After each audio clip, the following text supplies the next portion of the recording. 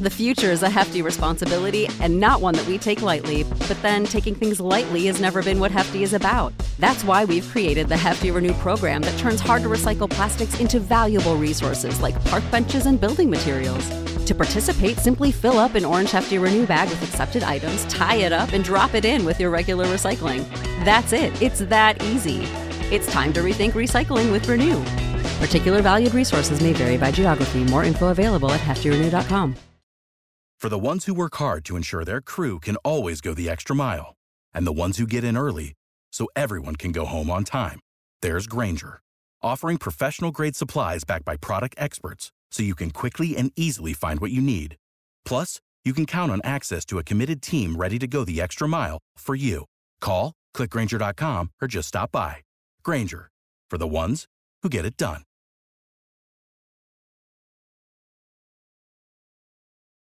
When you need mealtime inspiration, it's worth shopping Kroger, where you'll find over 30,000 mouth-watering choices that excite your inner foodie. And no matter what tasty choice you make, you'll enjoy our everyday low prices, plus extra ways to save, like digital coupons worth over $600 each week. You can also save up to $1 off per gallon at the pump with fuel points. More savings and more inspiring flavors make shopping Kroger worth it every time. Kroger, fresh for everyone. Fuel restrictions apply.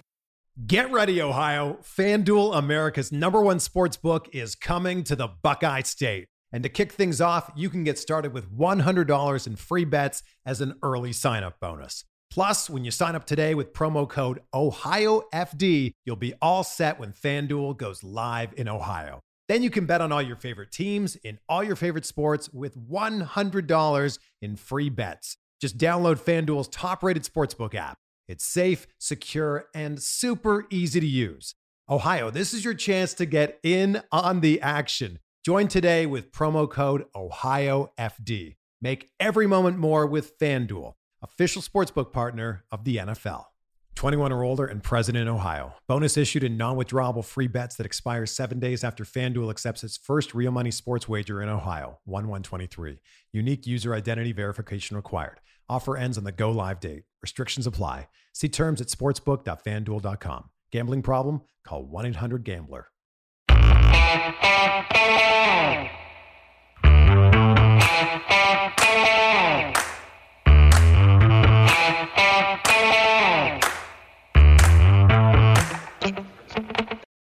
Hi, folks. Welcome to another episode of Film Study. This is Ken McCusick. We're back to talk the second part of the defense with Gabe Ferguson. How you doing, Gabe?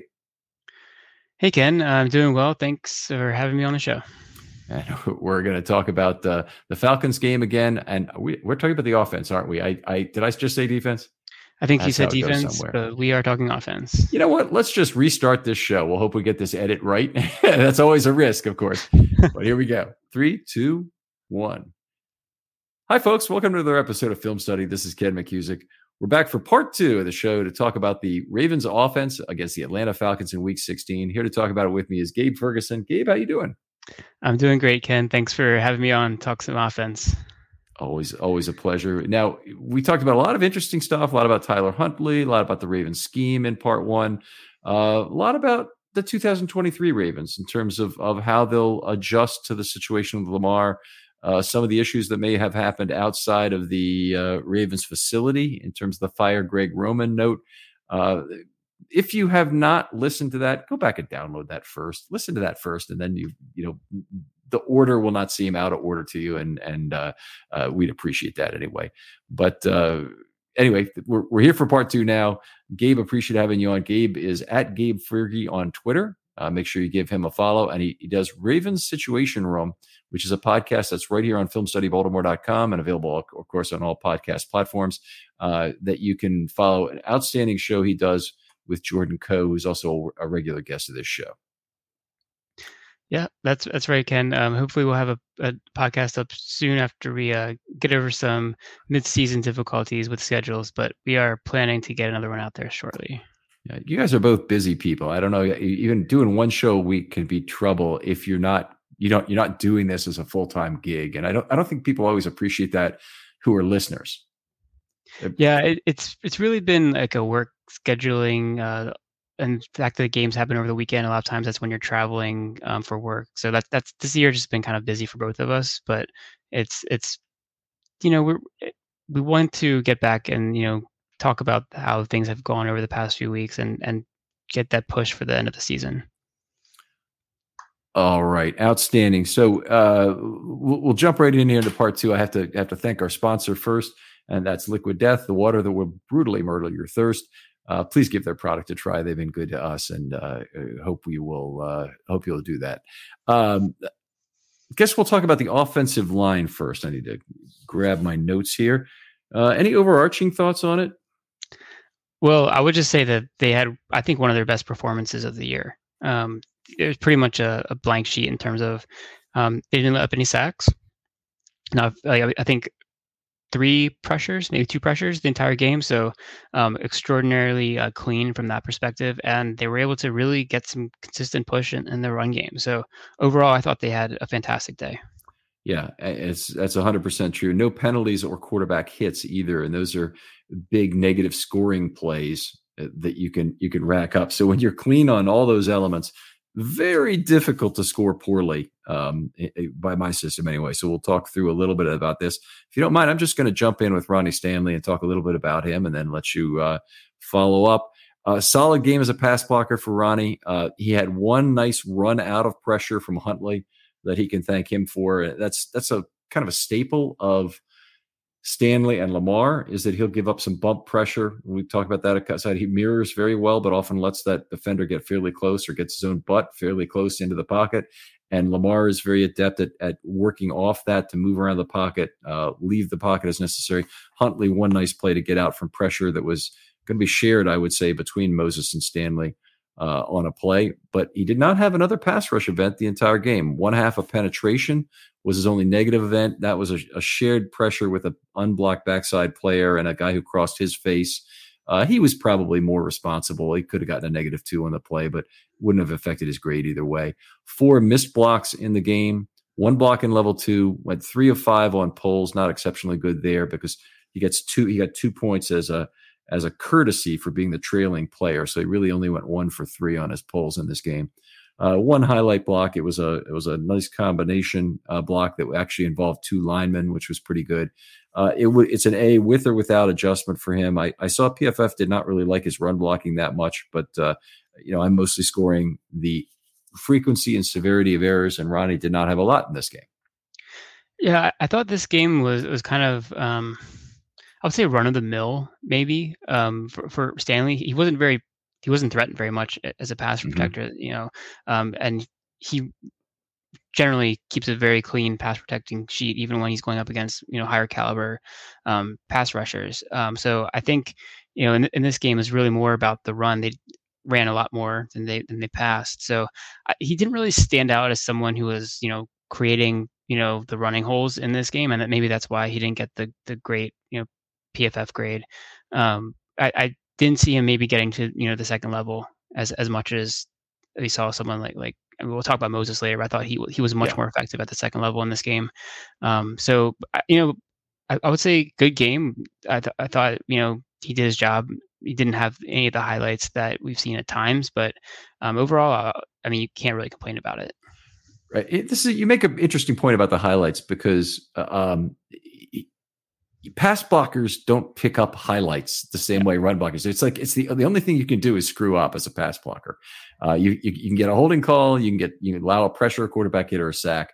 But if you just make your block or patrol your area, no one comes in, or you look for work appropriately, you don't gain anything beyond that. And it's a very rare and special play where I actually finding myself scoring a highlight on a pass block situation. Stanley's had those in the past. Don't get me wrong, where he's actually knocked 2 guys off on a single pass blocking play, but it's just it's not where you pick up the highlights. It's not the thing that people are going to be looking at and googling and gaga. It's the players in space who get a tremendous amount of love for their blocking. And as much as I appreciate good run blocks, and Moses, Linderbaum, both guards, all of them really had some in this game. Linderbaum maybe more than any, but Moses also a ton. I love to see it, but inline responsibilities are more important. And the one guy the Ravens can't go without is Stanley right now. It's not any of the others. Moses is playing great. Linderbaum has now put together 2 outstanding games in a row. Powers has had a wonderful season. Zeitler's been amazingly consistent. But the guy they can't, be without is Ronnie Stanley still. Yeah, absolutely. And I think, his importance becomes even more once Lamar gets back, because you have more of a passing offense with Lamar Jackson, and Stanley being able to keep him clean on, a down to down basis is going to be what, allows his passing offense to reach whatever potential it can. Because if you don't have good protection, then it just makes everything so much harder. Right. Let's move on. I'll talk about Ben Powers a little bit. Continued his solid play, and he's really had a great season, folks. He's PFF's top scoring pass protecting guard, which seems to be similar to the way I'm scoring. He's grading very high, and the reason he grades high is because he doesn't allow a lot of pass blocking mistakes. He had 2 shared pressures in this game, and I still have not had a chance to look at the all-22, which came out a little bit late relative to the Ravens Saturday game this week. But I want to take a look at one I have shared with Linderbaum on the very first drive, the second drive, first play, the 40-yard pass to Watkins. It looked like Linderbaum missed him first, and Powers tried to help him out. But either way, it wouldn't have changed either player's grade, by the way. It's just a matter of trying to get the pressure right. He had 4 missed blocks in this game to go along with those 2 half pressures, 6 of 8 on pulls, 4 level 2 blocks, a pancake, a highlight. Tell you what his highlight was. It's not a typical run block where you get into level 2 and you combination block for a guard is the most common. You block somebody at the line of scrimmage to help your neighbor, and then you move up and make a level 2 block. Him was falling on that fumble. Huge play in this game. Yeah, I mean, that was really an important play because of, I think the way the game had kind of shifted a little bit. I think it was right after the Falcons had opened up the second half with a nice drive, taking some time off the clock. Ravens got the ball back and then kind of petered out pretty quickly. I think it was the only 3-and-out they had. No, they had first 3-and-out of the game as well. But if they lose that fumble there and the field position switches like that on a quick turnaround, that could have gotten pretty ugly. And maybe the outcome of the game is different if that goes differently. So I think that's a very important play, like you mentioned. I think it was at 14-6, I believe it happened. So it definitely was a chance for them. Of course, the Falcons didn't have a lot of red zone success during the game, but yeah, I think you're right. I think that could have been a big change. So a B for Powers in this game, continuing a really fine season he's having. And, we talked about this on a couple of shows recently, so I don't want to belabor it anymore.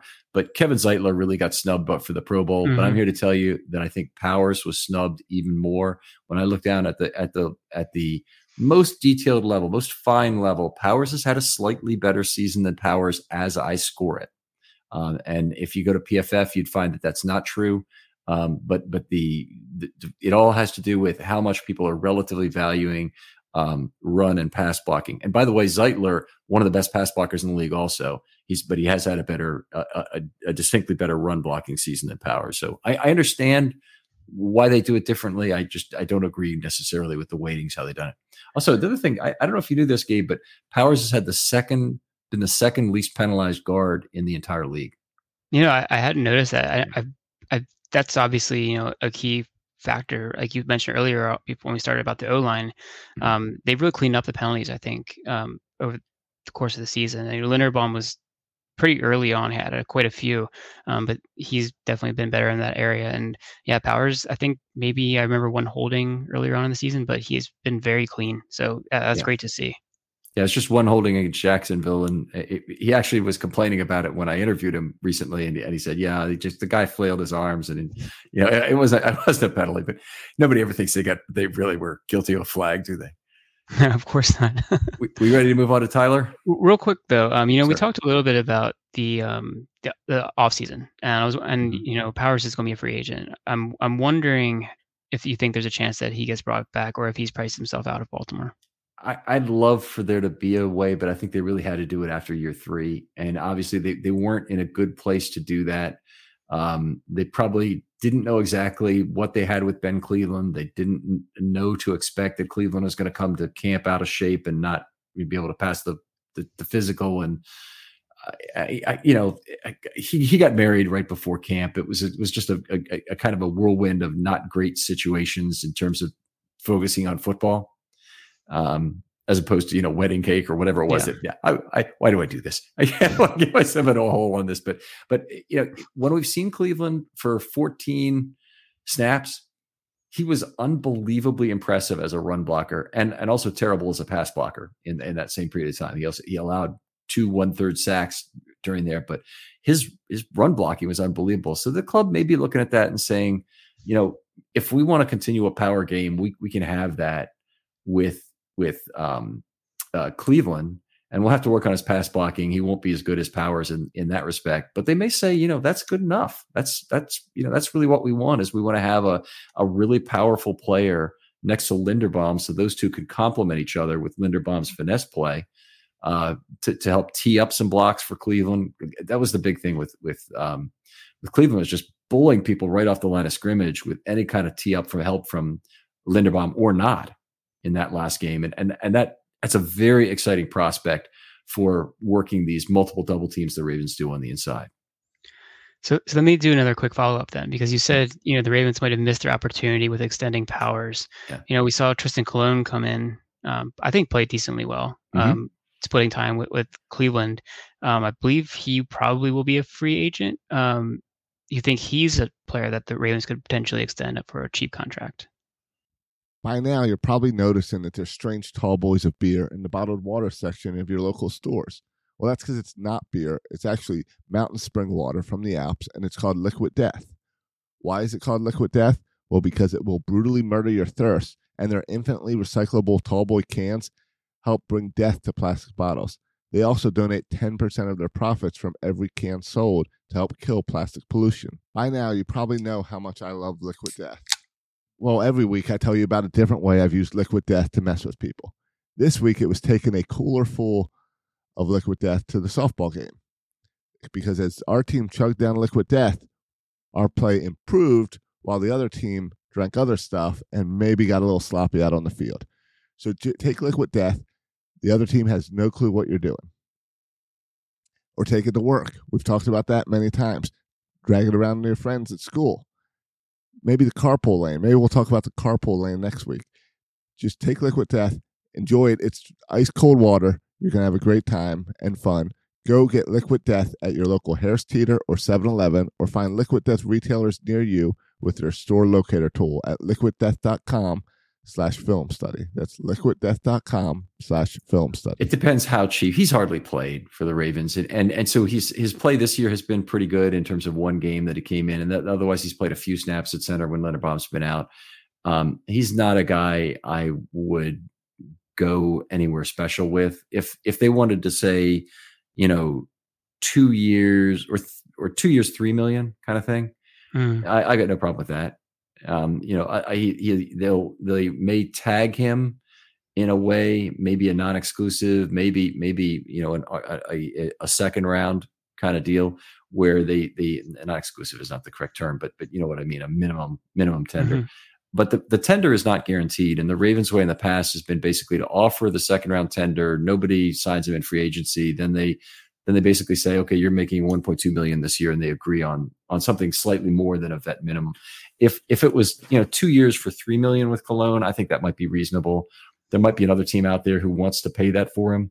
I don't think there's a poison pill out there like the Cleveland Browns with tons of cap space or anything are going to come in and make the Ravens pay $8 million for Cologne, because if they do, they have him. Yeah. I'm just thinking maybe there's an opportunity to get somebody on like a 3-year contract of like backup money, and potentially have him play as a starter. What would be your number? Maybe like 3 years, $6 million, something like that. Okay. Yeah, I mean that's in the reasonable range. If they believed him enough for that, I wouldn't really have a problem with that deal. But it is the kind of money spent that you will have questions come up about how you spent your cap from a lot of very reasonable fans who don't believe in doing that. The Ravens have been so good at developing offensive linemen. Do you want to expend money on a 4, 5, 6 year guy as opposed to just growing a new tree? Yeah, I think that's a reasonable question. Except if you look at their current player pool, Powers is moving on, probably Zeitler, maybe one more year, and then they don't really have that young person who's there. I think obviously can draft still, bring in another player too, but sometimes it takes 2 to 3 years for them to actually get to that level where want to have them as a starter. So I'm thinking Valid maybe as a point. bridge. So very valid point. And maybe a 1 year deal is appropriate then, 1 year and 1.4 million or something with some guaranteed money that goes with that that he's got. I don't know. I really can't say what the ideal spot is, but hopefully they find it, and Cologne is a guy they can keep around.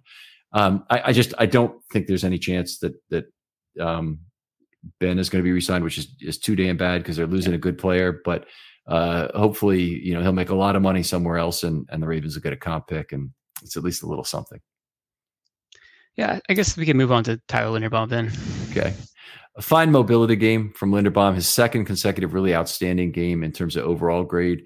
It only had a share of one pressure. That's one. I'm going to look at it again to see if he deserves the whole thing or if he only gets half. He did share it with Powers. Only had 2 missed blocks otherwise in the game.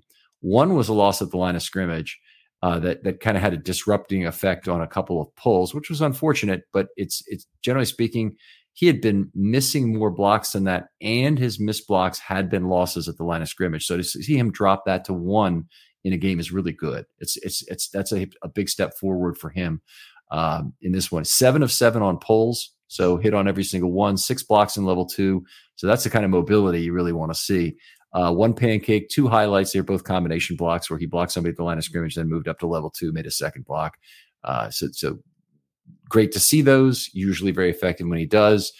Probably we can tend to get overexcited about that relative to pass blocking, but he did both well in this game, so no complaints. Snaps continue to be solid, and it's an A game first of all from Linderbaum, and that's it's with or without adjustment. It was an A-, but with any sort of adjustment, and he certainly would get some for this game for all the blocking he did. It's an A, and very solid. If he continues like this to play at the level he has the last 2 games, really anywhere near it next year, then he would become a Pro Bowl candidate. But the pass blocking's got to continue at this level. He can't regress in terms of pass blocking in the offseason and hope to be a real legitimate Pro Bowl candidate from my point of view. Yeah, I mean, it's a difficult thing because as a center, you're generally not tasked too often with like a one-on-one pass block. And when you are, you need to make the best out of those opportunities. And, he's going to be tested. He has been tested, and he hasn't been as good as you'd hope as a rookie. I mean, some of the concerns that there were, I think, have proved to be true. The size is a little bit of a concern with some of the bigger and more powerful defensive tackles. And we'll see over the next couple games. I mean, I'm thinking back to the Steelers game. I think, Cameron Hayward had his way with him a couple of times. Mm-hmm. And then we'll see that again next week. And then, DJ Reader is one of the best interior D linemen in the league in week 18. So he's going to be tested, and hopefully, maybe he has turned a corner and, figured out the leverage, figured out, the way to position himself to deal with some of those more powerful interior guys. So I'm hopeful that that's going to continue to tick upwards at these last 2 games. Yeah, me too. And it'll be a season of really trying to look off season, I should say, of really trying to look at the tape and figure out what he can do differently from a hand fighting perspective to win at this level. And one of the things that's been noted, and unfortunately, I think this is part of the problem that's more difficult to correct because I think it's more size-based, is that he hasn't been very good at stunt pickups at this level. And that was something that he came out of college with a great reputation for. But the problem with stunt pickups at this level is you're usually dealing with a bigger, longer man. So you might be a 5-tech, might even be a outside linebacker that's stunting to try and specifically take advantage of one of the 2 A gaps. However they're getting over there, they know to use their length against Linderbaum, and that's created a number of off-balance situations for him, or just situations where he has not quite had the quickness to get over. But it's more, to me, it's more an issue of that player who has time to move on the run, has time to extend his arm and use 1 longer than 2 on Linderbaum. And in this case, it's 1 a lot longer than 2 if it's Tyler. So that's a place where he's going to have to figure out, what do I have to do differently? What move can I develop to take care of the arm of that stunting defender so I can pick him up? Yeah, I think that's definitely something that can be taught or learned. And that's something that he has that experience in the wrestling background, being able to use leverage. So a lot of it is hand fighting, hand placement, being able to reset with his pass set. So I think those things are going to be available to him, and I think he has the reputation of being a hard worker and someone who's going to put in the time. So I'm looking forward to season 2 of Tyler Linderbaum, and I'm looking forward to the next couple of games with him as well. So I think there's only positive potential with him moving forward.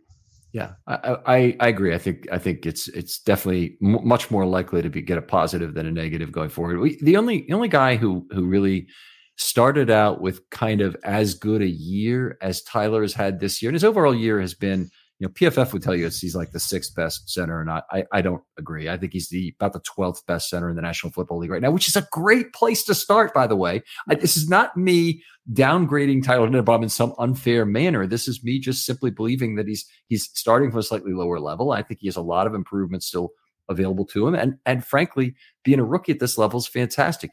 If you expected him to be Creed Humphrey right off the bat, well, you were wrong. and he clearly is not the same kind of a pass blocker that Creed was coming right out of school. But on the other hand, almost every Ravens offensive lineman that they have drafted has and been, any kind of level of play has improved as years 2, 3, 4 have rolled out. And a lot of times it's a player like Powers or the center Jensen, taking a big step in year 4 right before they lead off. We have a chance for Linderbaum to be a really top center in year 2, to be a Pro Bowl candidate potentially in year 2. But to pretend like he's there now is it was kind of just funny to me that we keep talking about that week after week. Real quick before we move on to Kevin Zeitler, I wanted to ask is about the pulls, because you have him 7 for 7 on pulls, which obviously is great. Is that number increasing? Because I haven't been tracking this week by week, and I know earlier on this season he probably wasn't pulling as much. So is it kind of like a steady increase he's had, or is this a unique number for him? Okay, a couple things going on here. That's a good question. The Ravens are probably running more counters now because they're running more run plays now. So they got their healthy backs back. They've got Tyler Huntley at quarterback. That's going to lead you to run more than you're going to pass. So that creates a larger pool of plays in which you might have players pull. And if you go across the line of scrimmage, pulls are fairly even this week. From left to right, they had 5, 8, 7, 9, and 7 pulls. In fact, they had really 8 at right tackle because McCary came in and had 1 on 2 plays.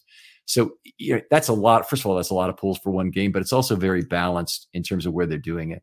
So when they do a 2-man pull, they can pull guard tackle and they can pull center tackle. And that's not based on how they choose it. That's usually based on the defensive alignment. Okay, so they need to make sure that they don't create a difficult, create a less difficult reach block for the player who's being left behind, effectively. So anyway, has it gone up this year? I'm sure it has some during the year. I haven't really looked at it, but it hasn't gone up so much that I'd say, I can't remember if he pulled once or twice in some games early in the year. And unfortunately, I don't keep that on my aggregate sheet. I need to do that. I have to go back to the original, first principle sheets to go back and look at how many times they did it, or go look at the articles. So, yeah, but anyway, he's been good.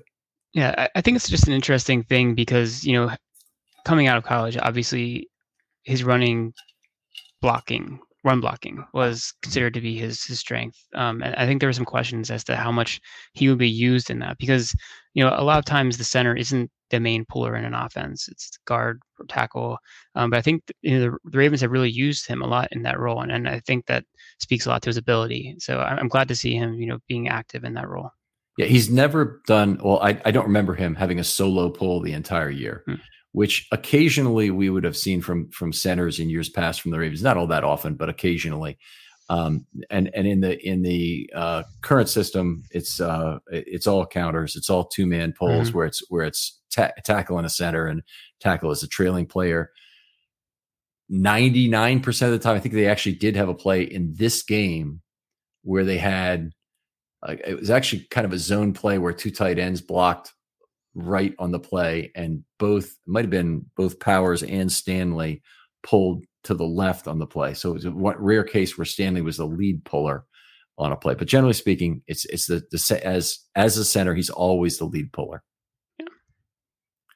Yeah. There might be something else going on before we completely leave this topic, is that because Linderbaum's a little smaller, it has occasionally created problems in terms of him being left behind at center and pushed back to disrupt the pull. Now, I'm not saying that changes the desire, the scheme by which they pull center tackle, but they gain a kind of a benefit from pulling center tackle is that if you leave guard behind, you got a better chance to not have that pull disrupt the tackle's pull in particular. Yeah, I think that makes sense, because you don't want to have, obviously you have two guys behind the line of scrimmage. If he gets knocked back, then that's detrimental to the whole play. Sure. Ready to move on to Zeitler? Yep. All right. Good. Another good game from Kevin this week. No negative plays, 7 missed blocks.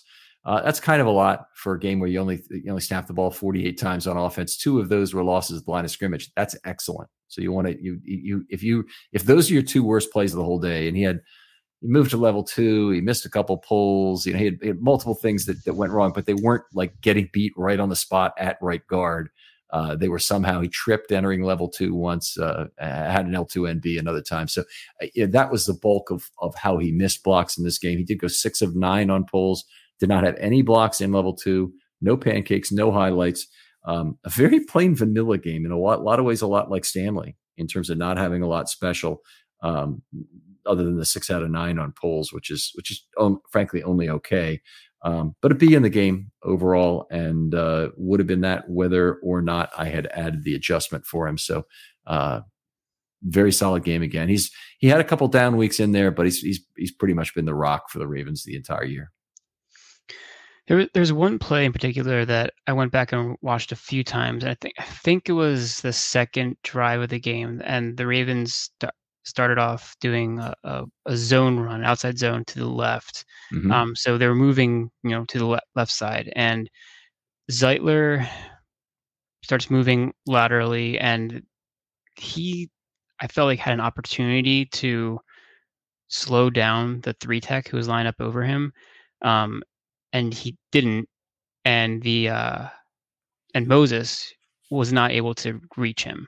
And that, to me, I'm not sure. I mean, I guess that's a negative play for Moses, but that was a really difficult, I think, block that Moses was being asked to do. And that defender on the backside who was able to kind of slice through that gap, the B gap, I guess you would call it, was able to make the play and stop Edwards for a loss of 1 yard. So yep, that's the one. Yeah. Yeah. So on that play, I gave Zeitler a 0 on that play. I had him going to level 2 and making no block on that. But you're right. He left Moses with a more difficult block, and it probably is the correct scheme. You got elephants in your zone block. You always kind of have that risk. I have kind of felt like this entire year, Moses has been the guy who's looked most at home with zone blocking, which is really surprising. I mean, the other guys they haven't done it that much. Linderbaum obviously is fairly good at it. But they have, there's certain players who just really know how to use their body effectively and be large.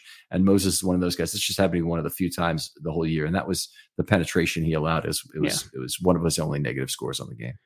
Yeah, and we can move on to Moses now. And, while we're talking about the zone block, maybe I can bring up what I thought was a highlight block he had on the first play of the game on offense, where the zone was going the other way to Moses' side. And I think he had blocked two players very, very well. Basically paved the lane for Edwards to rip off, I think, was it like a 12-yard run on the first play of the game? Yep, RR11. So it went right over his area. They do a very good job whenever he has an opportunity to down block. He's really gotten comfortable with that. So if his first block can be on the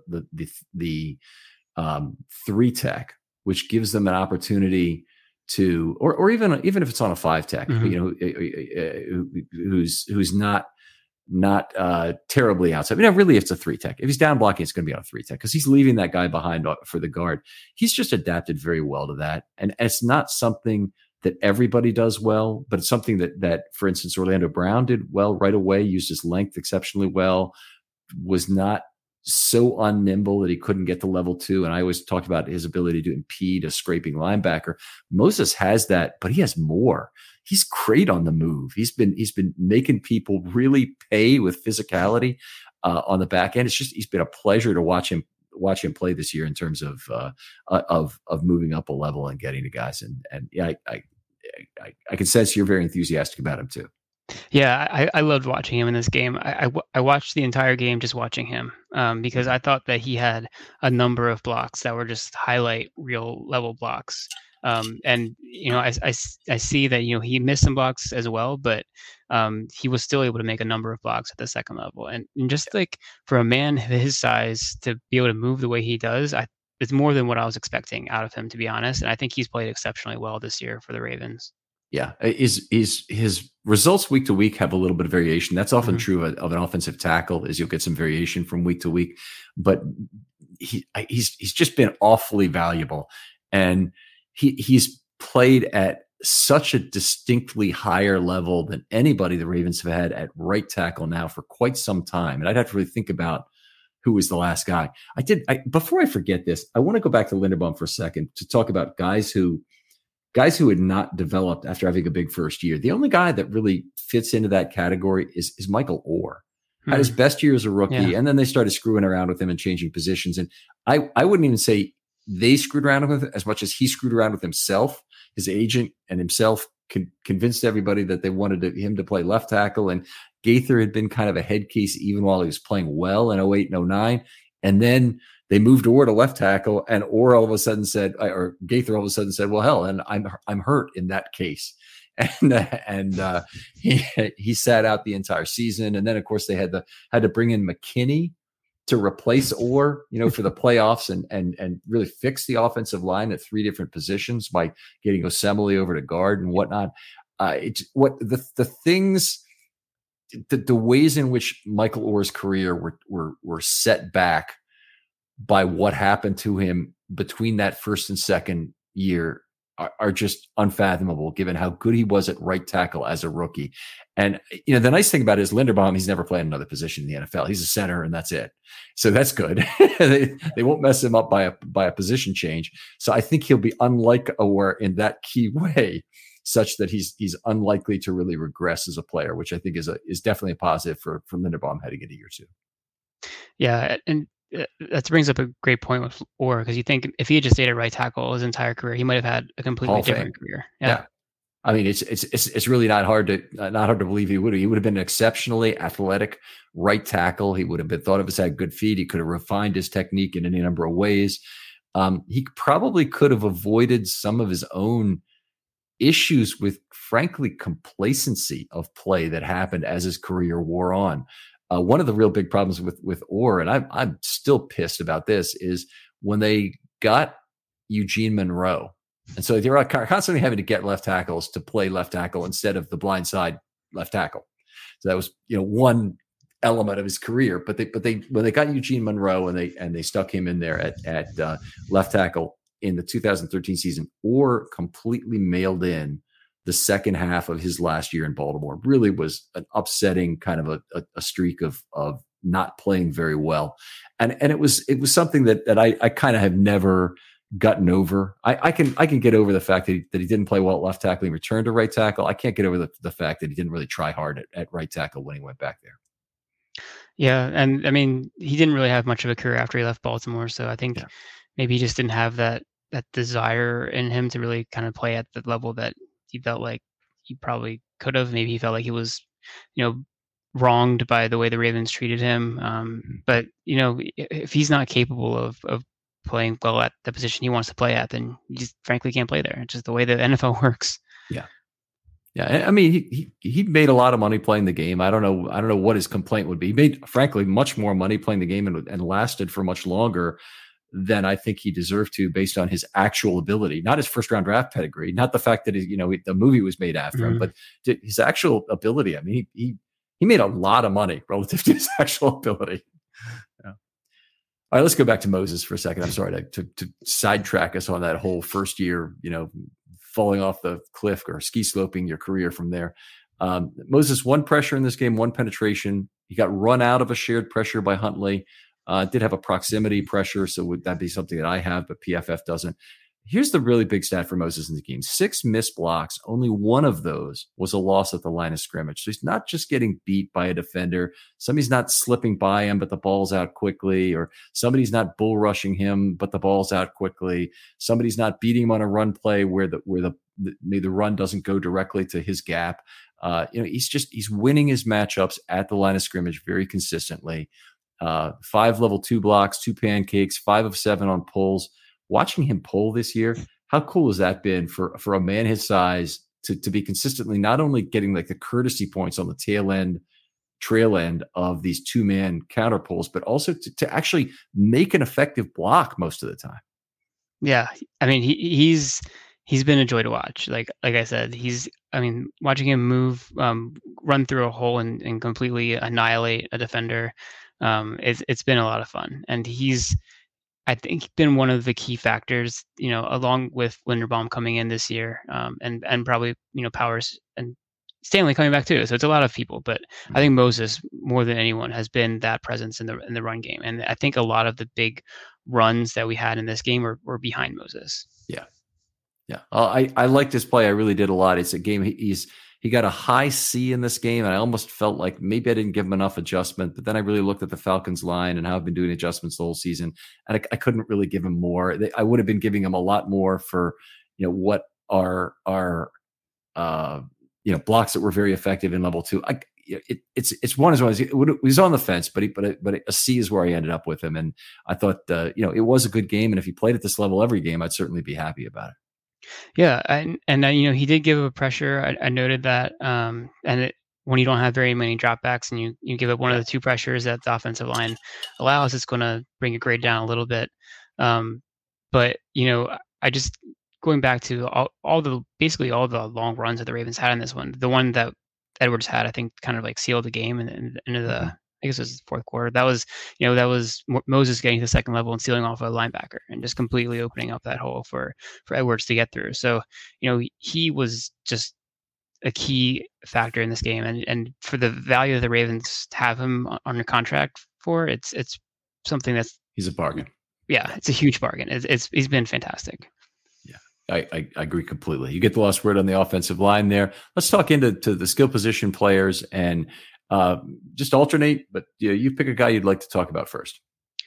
Not a lot to talk about with the skill position, I would have to say. So talk about anybody's one target that you like. Something I'll toss out there. I want to mention Deshaun Jackson. I think he had 1 catch in this game. First down completion on a second down play, but I think he has actually been important in his role.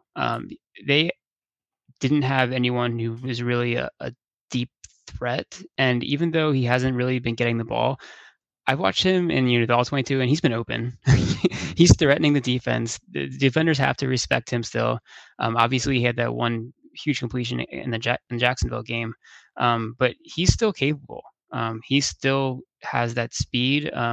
He can still pick up 10 yards on a second or third down as well. So I've been impressed with what he's been able to do. I'm glad that the Ravens brought him in and gave him an opportunity, because they've been devastated decimated at the wide receiver position, but having a veteran like that who's capable of at least threatening a defense has really been something that they needed.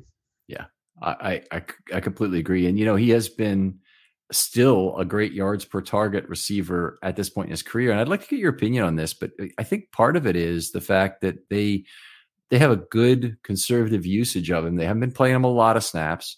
When he's out there, I'm not saying he's a designated receiver, but it's because they really want to run a route with him and not just threaten it necessarily, not necessarily on a run play. Is he out there? It's just, I think they've been very good about keeping him as fresh. And, the first thing you're going to think about when you think about Deshaun Jackson is injuries at this point in his career and the risk of that. And the Ravens just done a pretty good job with that. Yeah. And I think obviously someone at his age, it's, if you had him out there on every down, it's probably irresponsible of you. Yep. As a coaching staff. So, keeping him on a pitch count is good. I think obviously they were kind of forced to bring in Sammy Watkins, and I'm glad that he was available as well. He made the one play for them. I think he's someone who can probably help out in the run blocking. He's been a good run blocker for them last year. So I think that's something that they definitely realized that they could use, and he's probably going to be an effective player for them as well. All right, my turn, right? Let's Yeah. go to you know what? Let's talk about Isaiah Likely, because he's a guy who really had his snaps cut in this game, and they're back to, you know, they seem to like Likely as a run blocker more, because he'd done a really good job around midseason integrating into the run game, I thought, in a good way. Now they're running the ball a lot. It seems like it would be more important and more useful than ever to have Isaiah Likely on the field, and yet he's only on for 25% of the snaps in this one. 13 snaps in this ball game. You had one, you know, good target for him in the end zone. Don't know if I'd really say he dropped the ball. It was a very tough catch offered to him, low, knee high, right on the pylon kind of thing. Would have been difficult to get the toe tap and everything proper, so he may have been sacrificing something as a receiver to go down for that ball. Actually had 2 targets. He did catch one ball for 4 yards. But he certainly is not getting the opportunity as a receiver with Huntley that I expected him to. Yeah, I don't really know why he hasn't been featured more in the passing game. And to your point, you know, I think he's good enough as a blocker that you can use him and then throw play action off of it, and have Andrews and Likely kind of threatening the middle of the field, hopefully in the void that's been, you know, made by linebackers biting on play action, safeties, because, you know, a number of defenders that have to, you know, come into the box against the Ravens is generally pretty high. And when you have, you know, 2 and 3 tight ends on the field, it would make sense to have him out there more often and be used more in those situations. I'm thinking back to the Tampa Bay game where he was used in that play action for a touchdown. It was a really great play, I think, design. I don't see why that can't be done more frequently with him, and why there can't be more types of plays designed specifically for him and for Andrews and even Josh Oliver. You know, use play action, suck in the defense, and get these tight ends, these athletic tight ends, in space, scheme them open. And I think make it a one-read offense. That's fine. That's what you need to do with Tyler Huntley, but at least have an easy throw that can be potentially a chunk gain. And I think Likely is a great option for that. Yeah, it's obviously when your only play is a 5-yard play, that's not a good thing. But I go back to what type of play action the Ravens run, and with Huntley, he seems to be comfortable with the boot and not much else. Yeah. So turning his back on the field, reacquiring on a straight drop play action, even though the Ravens have the linemen and certainly the chip blockers to make that work out, they don't really seem to do that very much. I mean, it's that's where you get the real quick hitters in between level 2 and 3. If you're going to, you know, play action boot, get the guy out to the right. First of all, that edge defender's got to be fooled, and that doesn't happen all that much when you've got a mobile quarterback. So you got that problem to start with. They did get one nice fooling. You can also assign extra blockers, roll him out, and that's what they had on the one play at Tampa Bay that you were referencing. That nice touchdown there for 24 yards was the entire. You know, you had 8 guys in blocking on the play, plus Huntley meant you had a 2-man route, and so that you know, having Likely out there, yeah, sure, that's nice. But, you know, there's also 4 guys running after Likely on that play. Not that they were close, but it's not an easy play to get to work. It's harder than I think. I really want to see them have more straight drop play action, which means they've really got to be, I think, under center to do it, to make that work. Did you ever see Aaron Rodgers play against Miami? I did. Okay, so their play action, I mean, it's not even any bones about it a lot of time. A lot of times he just hides the ball under his hip and he fakes to hand it off with his offhand. So the Ravens don't do very much of that type of play action, and I guess they really don't feel like they have the processor to do it. Yeah, and they don't have the veteran quarterback necessarily to do that either, especially with Huntley. But I do think it can't hurt to have more under center. You know, they had the one under center play action completion to Mark Andrews in this game. I feel like that might have been the only time they did an under center play action all game. It was effective. I think, you know, there's room to do more of that. Maybe 4 or 5 times, you know, do play action. You can run out of it too. It's something I think is an interesting wrinkle that we could see more of. Yeah, the entire first quarter, they ran 100% shotgun, for example. Into the second quarter, I'm looking for this first non-shotgun play. Looks like it was in the second half. It was the first time they ran not out of shotgun. So when you start with that, you're not giving the opportunity for the straight drop play action that we could do. But I think you're right. It's probably quarterback dependent more than anything. Who's your next guy? Let's go with Gus Edwards. He was really, I think, probably the ball winner or the game ball winner for this game. If you had to pick one from the skill players, was it 11 carries, 99 yards, or 12 carries, 99 yards? Yep. Really, really effective game from him. We saw several chunk plays. 12, 15. He had like one that was 30 some, I think. He was definitely the workhorse. Dobbins had some effective runs early, but Edwards definitely sealed the game for them. And he's having him play like that and having the kind of that 1-2 punch between them is something that obviously we haven't seen really since the 2020 season.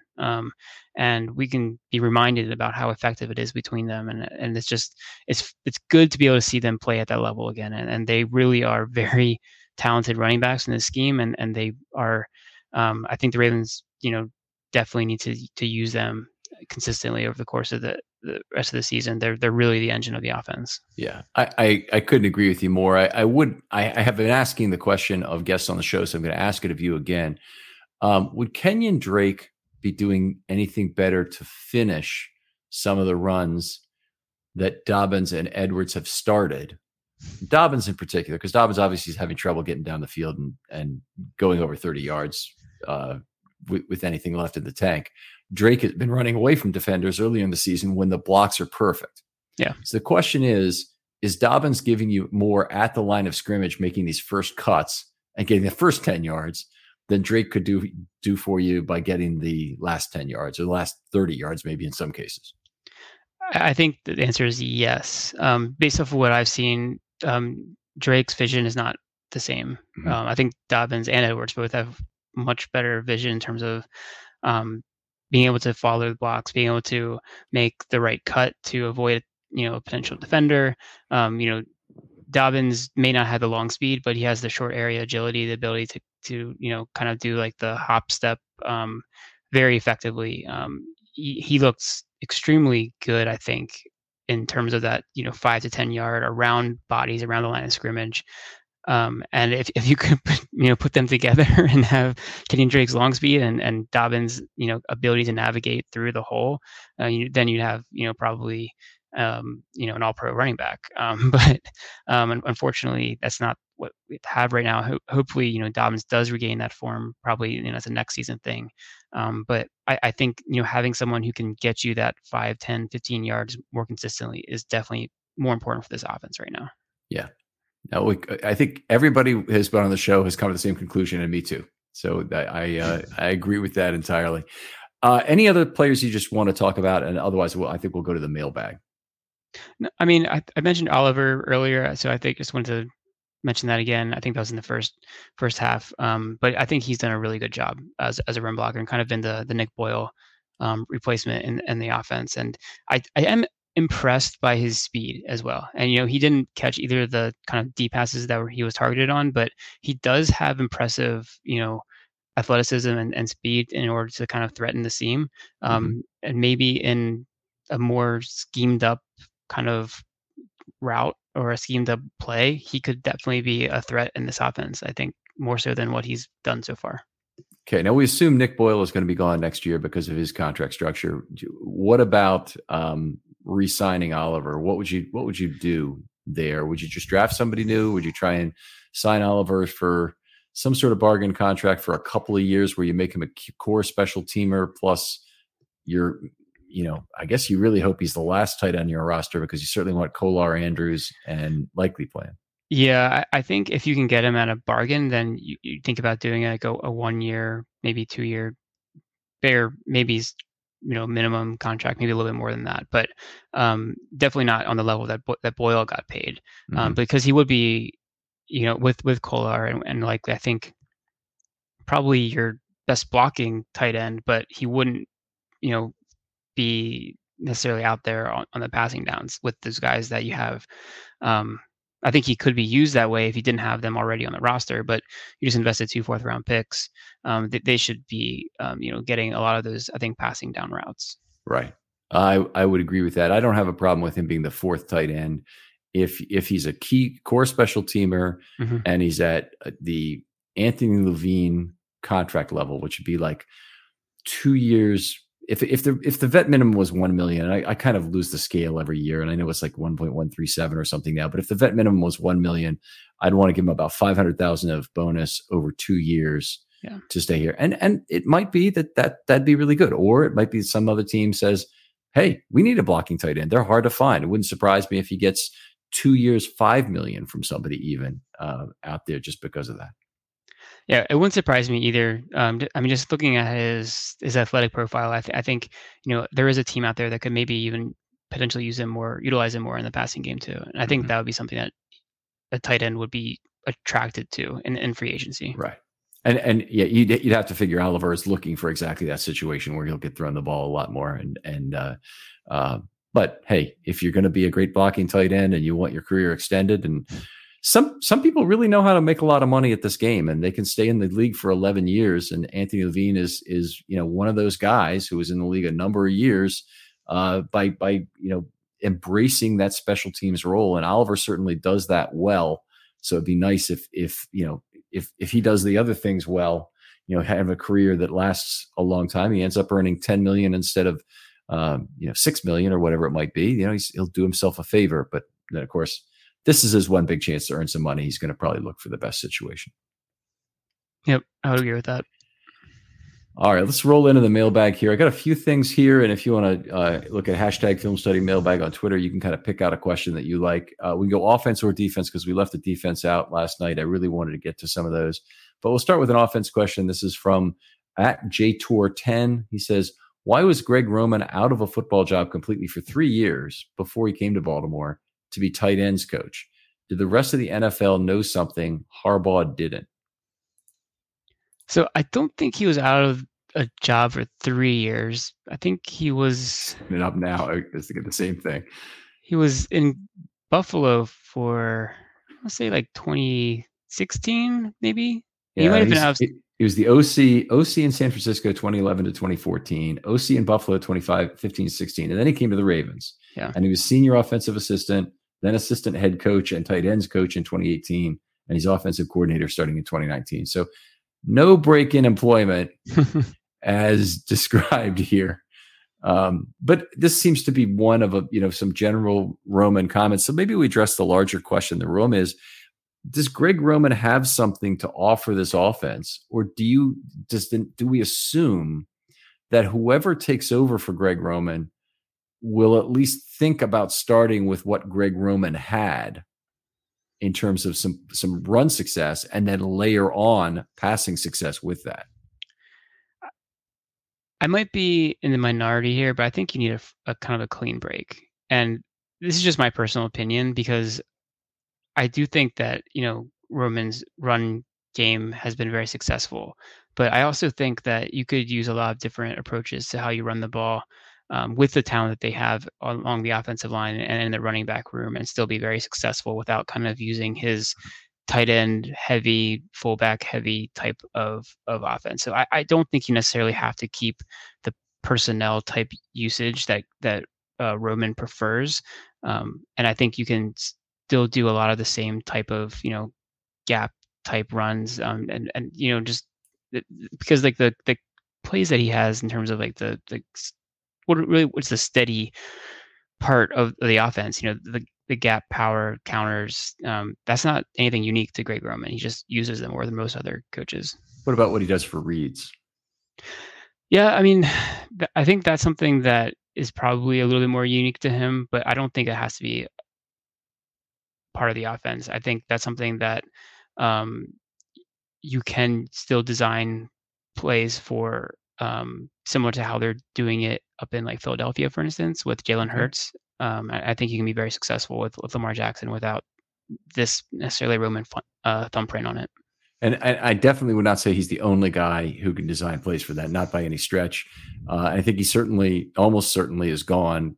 The largest part about, by the way, him being gone from my perspective is that I don't think Harbaugh wants to take the risk of his job being on the line for Roman's a poor offensive year next year. Yeah, and I think, Harbaugh definitely sees the deficiencies. I'm surprised that he's actually kept Roman for the length of this season. I thought, earlier on there might be an opportunity to make a break because the offense really was struggling even before Lamar got hurt. But maybe, there's just we'll keep continuity for the season and then make a clean break next year. Mm-hmm. All right, got an interesting comment. We always want to Film Study Mailbag is for comments and questions. So here's a comment from Mark the Ravens, Mark B. Redding here. He says, I can see this team making the Super Bowl with Lamar. If the wide receiver core can stay healthy, Sammy and Djax, it's incredible. That's our wide receiver core now. It's talented enough for Lamar to make legit magic. Without Lamar, I can see us losing to Buffalo, Cincinnati, Kansas City, or Miami. By the way, with or without Lamar, I can see us losing to any four of those teams. I don't see us putting up enough points. Anything to add to that? I would just say I really think it all depends on the ability of this team to be smart on offense, and that's more of a or I would say a play calling thing than a talent thing, because I think they do have the ability with the ability to run the ball and the ability to use the run as a threat. You can still move the ball if they can figure out the red zone with once Lamar gets back. I think they can be a Super Bowl team, especially with the way the defense has come around. So I think if everything goes well, they're viable, but it won't be necessarily the most fun team to watch in the offensive side of the ball, just because they don't have the ability to make explosive plays. Mm-hmm. Okay, that's a good one. Let's pick out another one here. If you're ready with a question, you can jump in. I've got one ready to go here. Yeah. So there's a question from Coach Chill Will, which I like. It's a good name, but yeah. It's about Justin Madubuike. He hasn't necessarily had the sack totals, but do we think he will be extended, or should they extend him, given the kind of current, defensive tackle situation? And I think they should extend him. I don't think he's going to deserve to be a top of the market type contract, but I think he's someone who is, a key part of the defensive line. He is young. He does offer you some upside as a pass rusher. He offers you good, I think, run defense. And I think there's still, room for him to continue to grow. I think the raw tools that he has are pretty unique, and he's someone that I would definitely like to keep around. Yeah, I would too. He's on a really bad streak right now of missing tackles. And this is something that defensive linemen don't have a lot of missed tackles. So when you have a guy who has a missed tackle rate that's in the 25% range, that's really bad. And he missed 3 in Atlanta, in the Atlanta game, that were of varying levels of importance, but none terribly bad. And he'd also had 4 missed tackles the previous 4 weeks, as I score him anyway. To me, that's a pretty bad run, and it's kind of held down a lot of what he's done for the run defense. If he's just a pass rusher, I think he can provide you something. I think he's one of the guys who can win one-on-one, but I think the Ravens are going to kind of have to decide if he's going to maybe have a reduced snap load and be more effective as a pass rusher on the interior. And next year, the Ravens are probably going to be in a different situation in terms of who they can put up on the line. I'm really excited about seeing Travis Jones playing next to Michael Pierce in some run situations. I think that's a dynamic duo in terms of letting Travis Jones be the throw the guard aside 3 tech that a lot of people projected for him. I mean, he's got nose tackle body, so he can certainly play there, and he's been that primarily for the Ravens this year, exclusively, really. But if you could put him over a guard, I think you really could find a hidden gem who could get to the quarterback and create problems. So I kind of like that more. And I don't think Madubuike is quite big enough to have that 3 tech role as a run defender. There've been times when he's been really good at it this year, and there's been times when he hasn't been perfect. And I would like to see a little bit more from him there, or maybe the answer is make him more of a rotational player. But either way, I was thinking about it a little bit. I've asked the question on this show for a number of times, but I think he's one of the guys I'd probably wait on. I don't think I would do it this year. That's interesting. I mean, I think the upside to doing it now is you might be able to potentially get him at a discount. Sure. And there's the opportunity that he has a breakout season in the contract year. Ben Powers-esque, for instance, we've mentioned players on offense who've done that. So completely true. Yeah. I got one from Ravens. Andrew here. He says, which first rounders had the bigger impact on the team, Hamilton or Linderbaum? What do you think? That's a really good question, because I mean, from a down to down basis, you have to go with Linderbaum. He's out there more frequently. And they both had their ups and downs, but Kyle Hamilton has really come on strong. He's been a pretty crucial part of the secondary with their lack of finding a third corner. He's filled in pretty crucially there, and I think that it's tough. I think Linderbaum, you have to go with him, but Kyle Hamilton has made a lot of impact plays for this team as well. They've both been, I think, absolutely stellar first round picks. Yeah, I would agree. I'm very happy with where Linderbaum is. My feelings about where he is in the entire NFL in terms of contributions there. If you're talking about who's contributing at safety, one of the problems is that Hamilton is kind of man without a position right now, and he's definitely, his strengths are being de-emphasized by his position, whereas Linderbaum, his strengths are being completely emphasized by his position. It's exactly the position he should be playing. He'll never play a different position. It's the position he played in college. It's the position he's good at. In Hamilton's case, the team is like, damn it, we don't have a slot corner and we have no good options. But Kyle Hamilton presents some interesting physical things for us, so we'll try him there. And he's played very well there.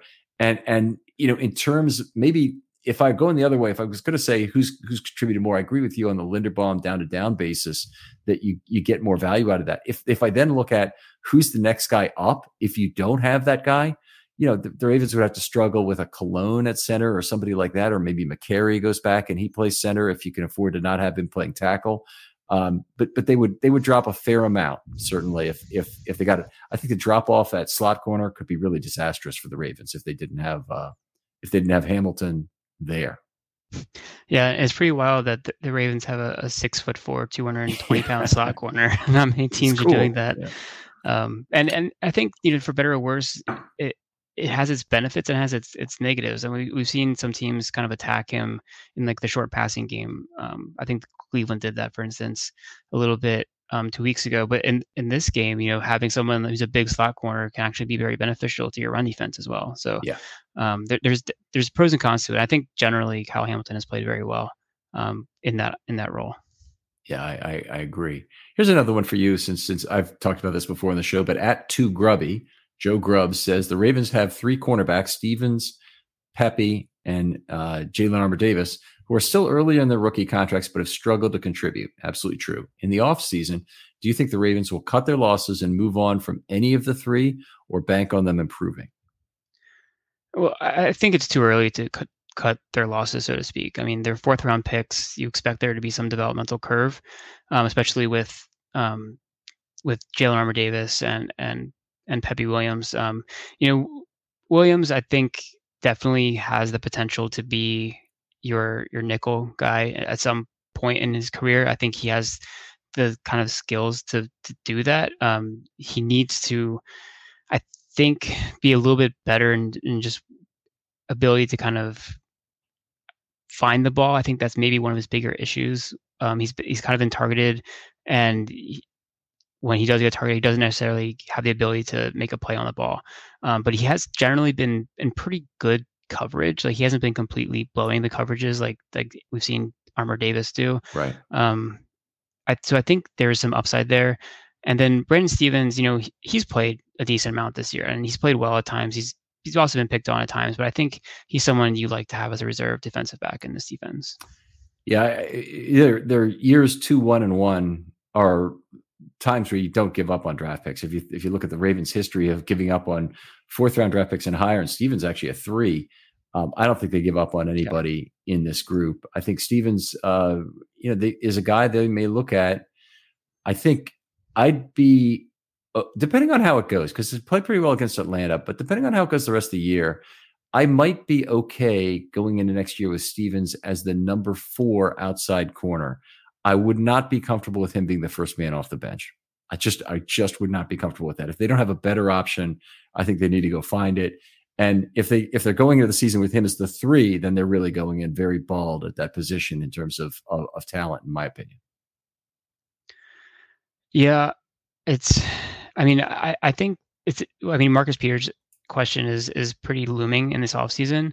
And what do you do there? I don't think Stevens is a starting corner, but I think he can be someone who fills in if you need to. He has size, he has some physicality, he has speed.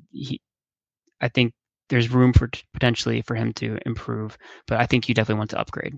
Yeah. He's been one of the people I've fairly consistently identified as a guy who would really benefit from position specific coaching, because he's had so little time to really focus on being an outside corner. I know at SMU he played everywhere. Down by down, they moved him around. And in 2 years with the Ravens, he's played safety, he's played slot corner, he's played outside.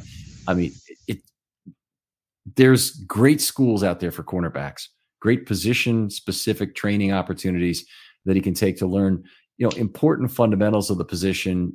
Probably would help him stop being as grabby if he could learn some better technique. He's a fast player to start with. I mean, his speed is oftentimes really underrated, but there's a player there. I'm convinced. I think there's a guy who could become a better outside corner. I think if I had to say, I think that's the position for him to see if he can actually make it in the NFL. I don't think it's at safety, or I don't think it should be at safety first anyway. Yeah, I would agree with that. And I definitely don't think it's in the slot. He's not built for that. So I think there's maybe one more question here, and it's by Jeff B. And I think it's an interesting question. Who is the more valuable player on this year's defense, Roquan Smith or Marcus Peters? And how would you use that conversation to allocate future spending at the 2 positions? Yeah. And it matters because obviously they're 2 pending free agents. Cornerback traditionally is probably a more premium position considered. The Ravens have definitely spent more money there recently. Marcus Peters has had some ups and downs. I think he's been a more variable kind of player for the Ravens. He's had some really good games. He's had some poor games. I still think that the overall impact of having a high level cornerback 2 is greater than an inside linebacker. That's my opinion. And I know Roquan has done a lot of really good things for this defense, but I still think I'd rather have Marcus Peters if I had to choose between them. If Marcus Peters or Roquan, same dollars, you'll take Peters. Okay. Yes. So Roquan is significantly younger for starters, which is one of the questions I'd ask. I don't disagree with your comment at all. And I think the question is actually going to come down to something like, would you rather have Peters at $9 million or $10 million a year, or Roquan at 17 or 18 million per year? So I think the question's more pronounced than that. Mm-hmm.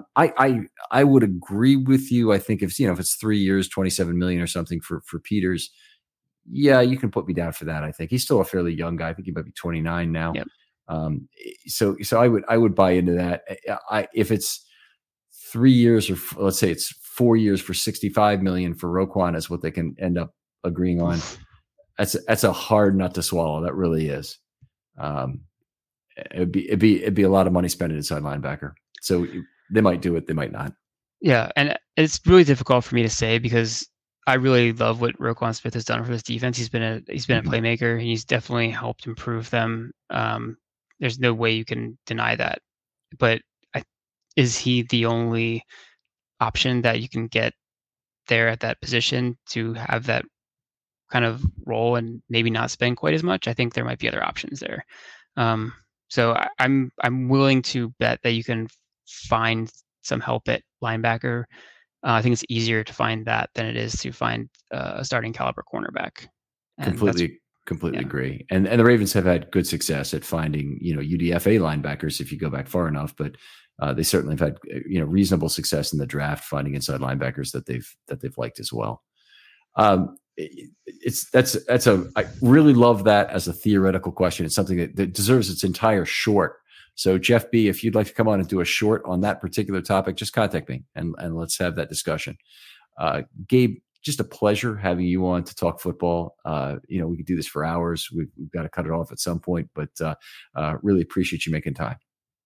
Ken, I always love coming on the podcast. Thanks for having me. It's been a lot of fun talking about this game. Love talking about a win, nonetheless a win that secures a playoff spot. So it's a good time to be a Ravens fan.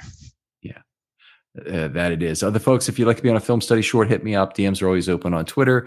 If you could introduce this show to one additional person, we've kind of profiled some people who might be older, not used to podcasts, get them to listen to it off their computer at work. That'd be great. But anybody you have who you think might be interested in hearing this kind of football talk, analytic football talk, we'd really appreciate a reference from you and appreciate you listening absolutely all the way. So, Gabe, thanks again for coming on. Yep. Always a pleasure. Thanks for having me. We'll talk to you next time on Film Study.